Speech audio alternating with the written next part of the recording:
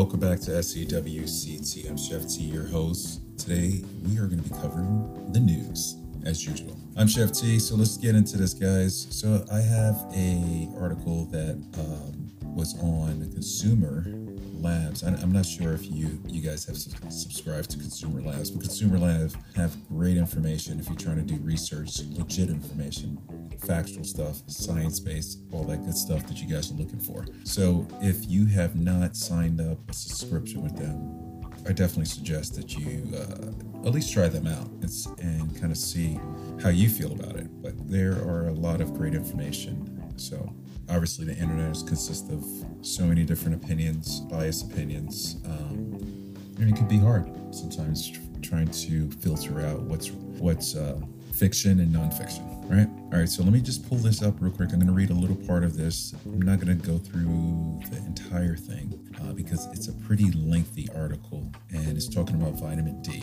So vitamin D, you're probably wondering, should you be watchful, I guess, of your vitamin D levels, especially during the COVID season that we're having. So I have this highlight. It's a small little article here, but I want to kind of go back a little bit with you guys. So pretty much a study in Singapore among 43 men and women aged 50 or older hospitalized with COVID-19 from mid-January to mid-April in 2020 found that those who were started on a daily oral dose of vitamin D3, magnesium, and vitamin B12 within the first day of hospitalization and continue for up to about 14 days were significantly less likely to require oxygen therapy and further intensify care. Just 3 of the 17 patients, which is 17.6%, who were given supplements required oxygen therapy or intensive care compared to 16 or 26 patients, around 61.5%, who did not receive the supplement.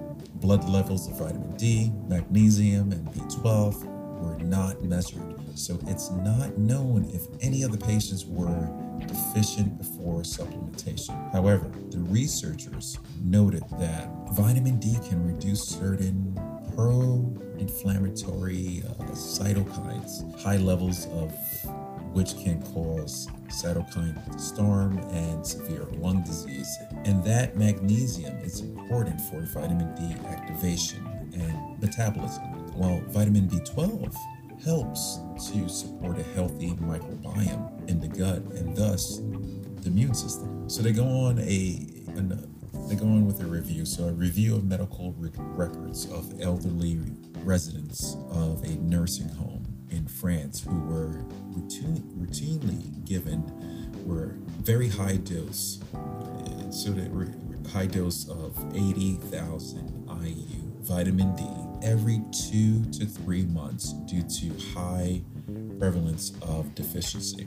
Found that 1 month after diagnosis of COVID-19, 82.5% of those given vitamin D in the previous month or in the week following diagnosis survived, compared to only 44.4% of those who did not receive vitamin D within the period. It should be stressed, however, that more frequent daily or weekly use of lower dose vitamin D to treat deficiency is preferably whenever possible. So the highlighted part is a study in the UK among 986 adults hospitalized with COVID-19 infection, average age 70, found that treatment with vitamin D, either as maintenance therapy, doses ranging from 800 to 2,000 IU daily, or as high-dose booster therapy up to 300,000 IU total, administered in divided doses over 7 to 10 weeks, was associated with a 52% reduced risk of death compared to no treatment. It is important to note that vitamin D levels in the population tended to be very low. Half the population had levels of 16 ng/mLs or below, and only 25% had levels above 20 ng/mLs.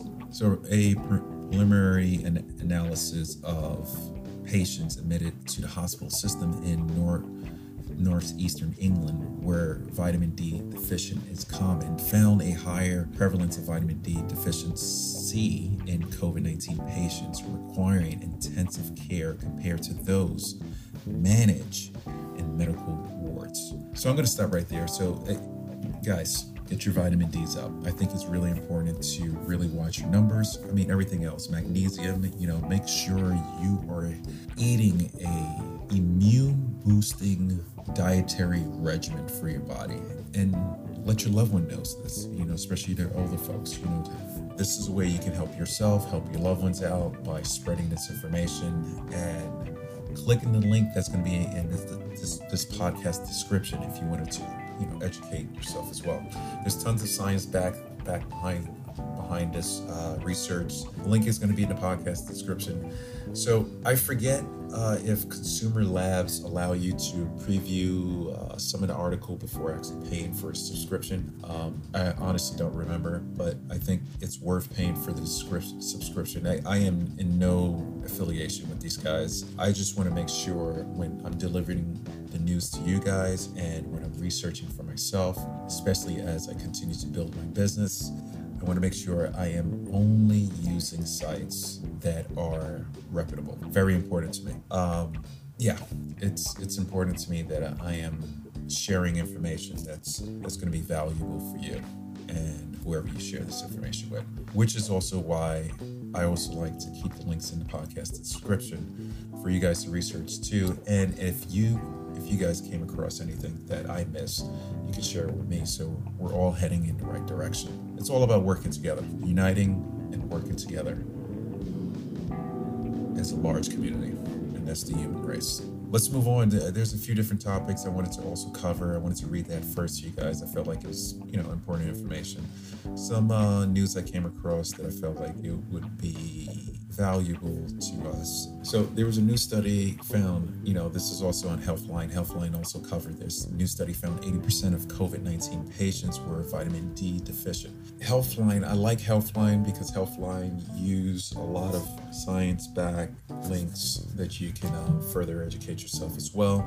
And a lot of the links they use, I use, and you should probably consider researching as well. So a study that looked at 216 people with COVID-19 found that 80% didn't have adequate levels of vitamin D in their blood. The study also found that people who had both COVID-19 and lower vitamin D levels also had a higher number of inflammatory markers, such as ferritin and D-dimer, which have been linked to poor COVID-19 outcomes. A different study found that COVID-19 patients who had adequate vitamin D levels had a 51.5% lower risk of dying from the disease and a significant reduced risk for complications. Medical experts theory that maintaining an adequate vitamin D levels may help lower risk or aid recovery from severe COVID-19 for some people, though more testing is needed. So they go through a list of examples here of all the patients. 82.2% were deficient in vitamin D. In the research, men had lower vitamin D levels compared to women. People who had COVID-19 and lower vitamin D levels also had higher inflammatory markers such as what I spoke about. So those have linked to poor COVID-19, which is interesting to me because I remember early on, they meaning scientists in the media, spoke about how men are at higher risk, and they're literally talking about it right here. They're not getting into great detail, but I just covered it. But they said in the research, men had lower vitamin D levels compared to women, which makes me think that, which is the reason why men are at higher risk, right? So the article goes on to talk about the vitamin D and COVID-19 recovery. Nevertheless, in addition to the correlation between vitamin D levels and COVID-19 risk, many people are looking at how it may protect people how it may protect people and help them recover from the disease. One approach is to identify and treat vitamin D deficiency, right? Especially in high-risk individuals such as elderly patients and nursing home residents who are main targets population for COVID-19. Vitamin D treatment should be recommended in COVID-19 patients with low levels of vitamin D circulating in the blood, since this approach might have beneficial effects in both the immune system and musculoskeletal, excuse me.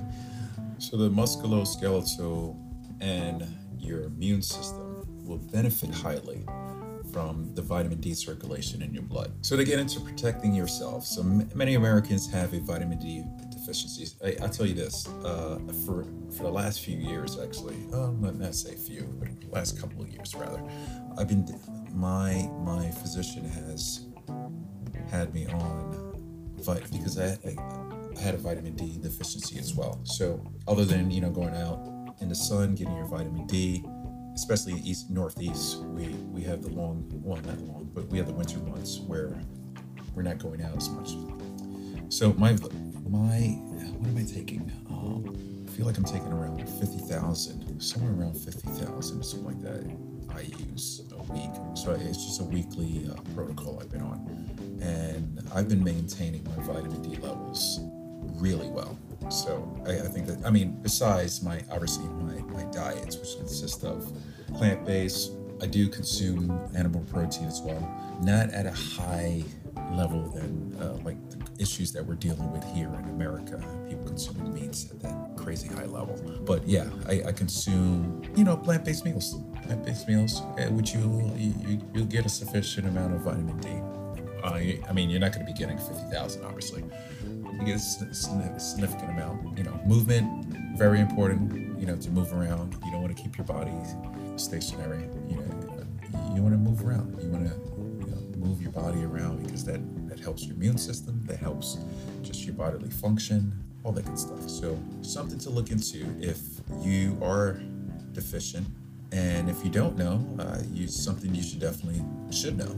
Anyway, I'm going to have the link to the Healthline article here in the podcast description. Click that link to read further. So there's cannabis news that I will be covering here. Cannabis legalization is on the ballots in these 5 states, actually. So South Dakota is one, New Jersey is another, Montana, Mississippi, and Arizona.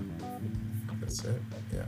So this is some interesting news here. So the presidential election, which isn't the only big race on ballots this year. So obviously this recording is for Wednesday. So actually when you're going to be hearing this, you probably don't. Probably take a little while until you know who exactly won. But anyway, let's cover it anyway. Cannabis is currently regulated at the federal level as a Schedule I drug, which is the most restricted classification. Not only does that makes the use and possession of cannabis illegal according to federal law, but it also makes it difficult for researchers to study the drug. However, at the state level, cannabis is legal for medical use in 33 states and for adult use in 11 states. The research we have now suggests that cannabis can be useful in managing certain conditions, particularly chronic pain, chemotherapy-related nausea, and vomiting, which, by the way, has been extremely helpful for my wife as she's going through her chemotherapy treatment. Using cannabis alongside it has been great. It's been helping her sleep. It's been helping her deal with the nausea and vomiting as well. Not that she had a lot of issues with vomiting, but the nausea, because some of the drugs she's been on and inducing some of this nausea effect.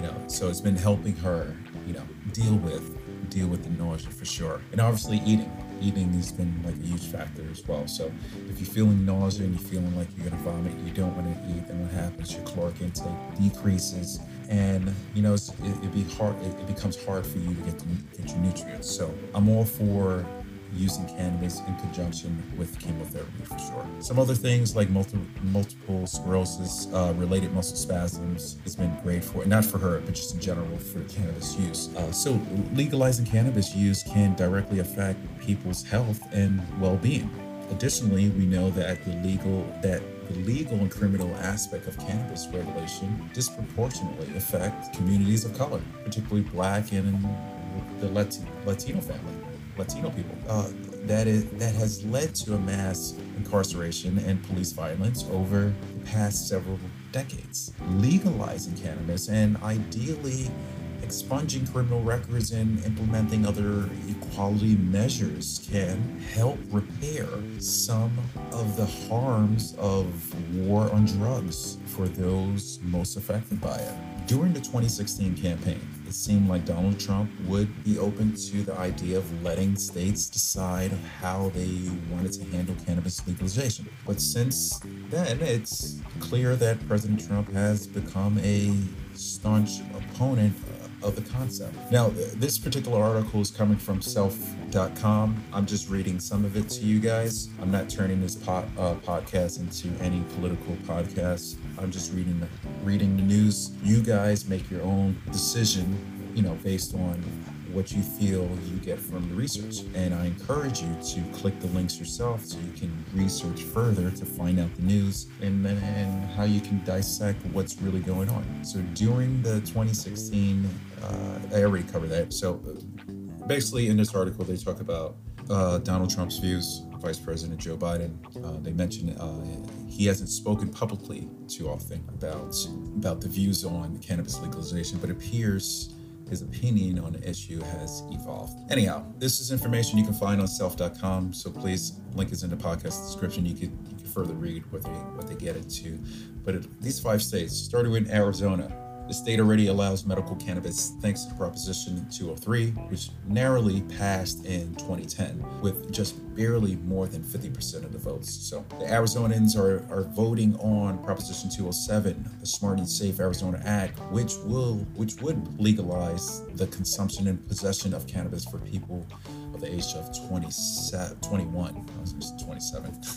Mississippi. People in Mississippi actually have the opportunity to vote for 1 or 2 medical cannabis legalization measures this year. So one, Initiative 65 would allow doctors to recommend cannabis to patients to help them manage one of the 22 qualifying conditions, such as cancer, epilepsy, chronic pains, PTSD, and colitis. So pretty interesting stuff, really interesting. So Initiative 65 will also sets up a 7% sales tax on cannabis as well. Montana. So in Montana, there are 2 separate but related cannabis measures on the ballot, both of which are receiving the majority of their support from the campaign called the New Approach Montana. The larger Initiative 190 will legalize cannabis for recreational use for adult 21 and over, and establishes a 20% tax on non-medical cannabis sales. New Jersey. Medical cannabis has been legal in New Jersey since 2010, but it's been tough to pass an adult use measure. Over the past few years, various attempts to ramp up support for recreational cannabis legalization were met with serious resistance from former New Jersey Governor Chris Christie. Now the state is taking a different approach. This year, Jersey voters will have the chance to answer a public question on the ballot. Do you approve amending the Constitution to legalize a controlled form of marijuana called cannabis? South Dakota, in most cases, a state first legalizes cannabis for medical use and then does so for recreational use. But voters in South Dakota have the opportunity to be the first state to legalize medical cannabis use and recreational cannabis use at the same time. There's Measures 26, which could legalize cannabis for medical use, and Amendment A, which would do the same for all adults, both in which are on the ballot this year. And that's all for the cannabis legalization in these 5 states. And you can read further, guys. You can read further if you want. The link is going to be in the podcast description for you guys to continue reading. And that's basically it, guys. Hope the news here was valuable for you guys, and hope you're able to research a little further if you like. But until then, stay healthy, stay safe, and I will catch you guys on the next podcast. Peace out. I'm Chef T.